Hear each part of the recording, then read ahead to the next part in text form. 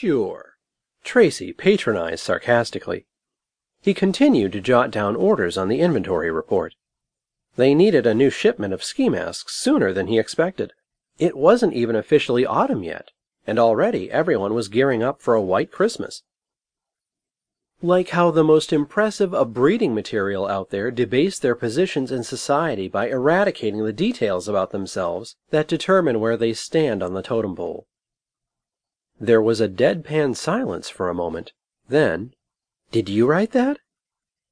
Tracy rolled his eye in return. "Did you even hear what I just said? How about paying attention to what I'm saying instead of how I say it for a change?" "Oh, I heard you.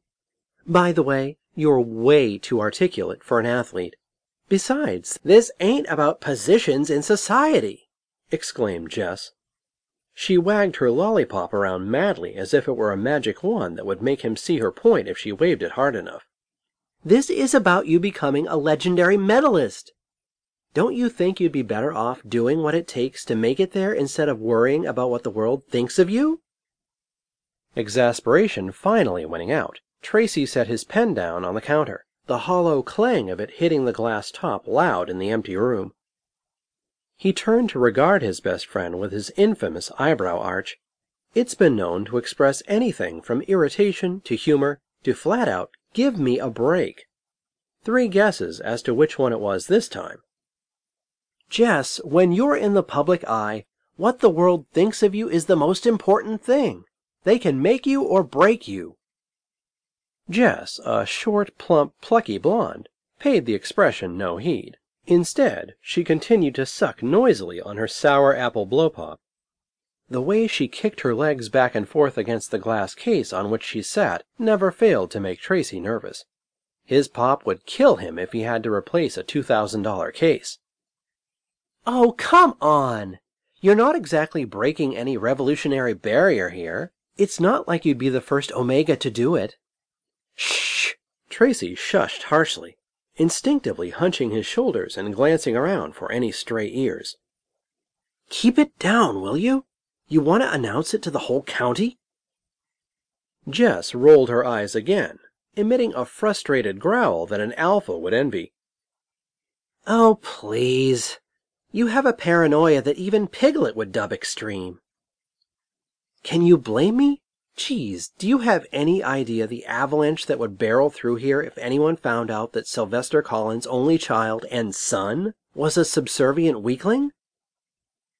Jess raised a perfectly trimmed golden eyebrow right back at him. Tracy still thought his was better.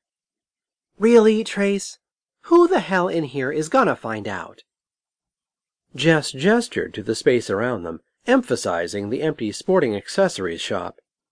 "Hey, everybody! Guess what? Tracy Collins here is a not-hungry, pup-bearing, alpha-serving Omega! An appetizing wet orifice ready to please you!" A rolled-up magazine whacked the honey-blonde ponytail into disarray. "You're an obnoxious little brat, you know that?"